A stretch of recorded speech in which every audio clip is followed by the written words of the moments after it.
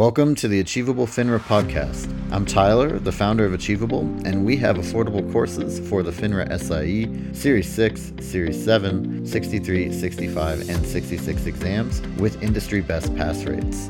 Each Achievable course includes everything you need to pass the first time. A full textbook, videos on key topics, thousands of questions backed by our memory-enhancing algorithm, and full-length practice exams. You can try it out for free at achievable.me. And if you like it, use the code podcast to get you 10% off at checkout.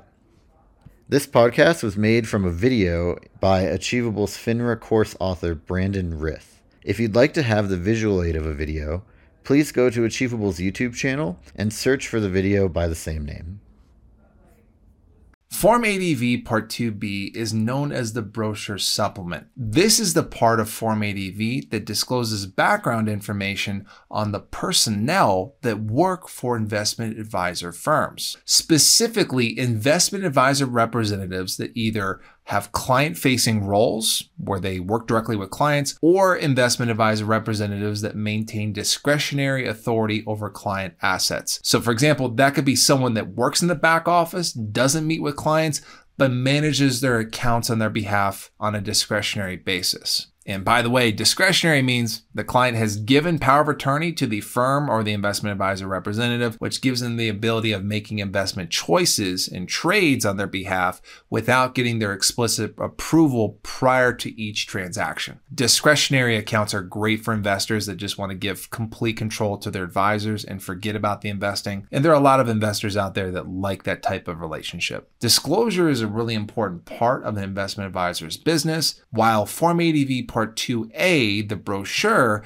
is the disclosure document related to the firm. This is the disclosure document that goes over, hey, here are the employees of the firm that are giving you advice, selling you investment advisor products, so forth. Before we talk about the specific components of the brochure supplement, here's what I would encourage you to do. Assume that you have an investment advisor representative that is assigned to manage your account. What are the things that you would want to know about them? About their background, about what they do in the industry, if they have any kind of disciplinary history or criminal history. These are the things that are in the brochure supplement. Let's go ahead and cover the specifics. First, educational background is something that is disclosed on the brochure supplement. This is actually a pretty interesting test point because educational background most of the time is not something that we care too much about. We generally don't care about educational backgrounds with clients, whether they have a high school diploma, no high school diploma, or a doctorate. We generally speaking don't really care about that. We care more so about their asset level, their risk tolerance, their time horizon. So it doesn't matter there. It also doesn't matter when you register as an agent or an investment advisor representative. You don't have to disclose whatever educational background you have. Now, of course, that might get wrapped up into a disclosure. For example, if I was just recently a full-time student prior to registering, say, as an agent, I would have to disclose my background there because I am responsible for disclosing 10 years of employment history. But in general, if I'm 10 years removed from my school experience, do I have to disclose any of that on Form U4? No, I don't. So again, educational background is usually something that's just not important. But one place that we care about on the exam where it is important is Form ADV Part 2B. Any type of educational background that an investment advisor representative has is going to be placed in the brochure supplement. Business experience is also disclosed. What type of firms has the investment advisor representative worked for in the past? Have they just exclusively worked at this company? Do they bounce around company to company, etc.? That's the type of information that's disclosed in this section of the brochure supplement. Next is disciplinary information. Just like the firm discloses this type of information at a company level on Form ADV Part 2A, investment advisor representatives will disclose disciplinary information related to them specifically on the brochure supplement in this section. This includes any kind of criminal, civil, or regulatory events where things were ruled against them. This could include their registration being suspended in the past, or maybe they have some type of criminal history that needs to be disclosed to clients. If that type of background exists, it's going to be disclosed in this part of the brochure supplement. Next is outside business activities. This section will disclose any type of compensation that the investment advisor representative receives outside of working for the firm. For example, if the representative is in a band band and they get paid to play gigs around town, or if they drive Uber on the weekends when they're not working at the firm. That type of information is disclosed here. And last is additional compensation.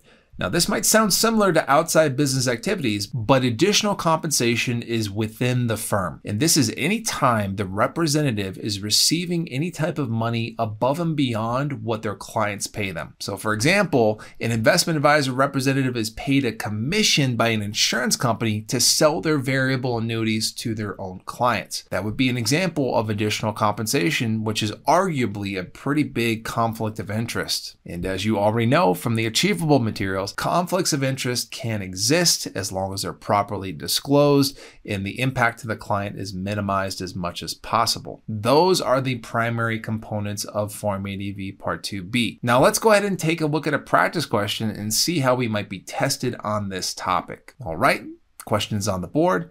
A client receives the brochure and its supplement when opening an account at an investment advisor. All of the following circumstances must be disclosed in the brochure supplement except. Okay, go ahead and take a second, pause the video, see if you know the answer, and we'll go ahead and reconvene, talk about it together here in just a moment. Okay, let's see if you know the answer. We are looking for the circumstance that is not required to be disclosed on the brochure supplement. First answer, an investment advisor representative operates a side business on the weekends. Yes, this has to be disclosed. This would fall into the outside business activities section. If we're making any type of money outside of the company we work for, even if it's just mowing lawns for your neighbors for $20 a lawn, that has to be disclosed on the brochure supplement. Next, 12B1 fees shared with investment advisor representatives upon the sale of specific securities. This falls into the additional compensation section of Form ADV Part 2B. If an investment advisor representative is being paid any additional compensation above and beyond what their clients pay them for the services they provide, that's got to be disclosed in the brochure supplement as well. Again, that's a conflict of interest. Got to tell our clients about it. This is where it goes. So that is definitely not going to be the answer. Let's go to the third one. Prior suspension imposed on an investment advisor representative, but by another state's administrator. Okay, we know that suspensions, revocations, criminal history, basically the disciplinary history related to the investment advisor representative has to be disclosed on this form. Maybe the only confusing part is it's from another state's administrator. But here's the thing, it doesn't matter. You could be in Florida and disclose how the Hawaii state administrator revoked your license. That would have to go on the brochure supplement. On top of that, any type of disciplinary history related to a foreign regulator also typically has to be disclosed in this form as well. So it doesn't matter what type of securities regulator we're talking about. If there's a history of discipline there, we got to disclose it on the brochure supplement. So this is going to be a wrong answer as well. That leaves us with the last answer. This is likely going to be our answer here. Let's just double check and make sure. The investment advisor's EIN. If you don't know what the EIN is, this is the employer identification number, which is basically the social security number for a business. And this is very much for the investment advisor. This is information that's disclosed on Form ADV Part 1. This doesn't really go to clients, nor do clients really care about this information. And also, you got to remember, Form ADV Part 2B is a personnel document focused on investment advisor representatives. It's not going to have much disclosed there about the firm they work for. That is either going to be Form ADV Part 1 or Form ADV Part 2A. So if you felt confident that the brochure supplement was investment advisor representative focused, you could probably reason yourself to this being the right answer because this is just information that doesn't go here and it does kind of stick out in terms of test taking skills. The first three answers we went through were all investment advisor representative, investment advisor representative, investment advisor representative.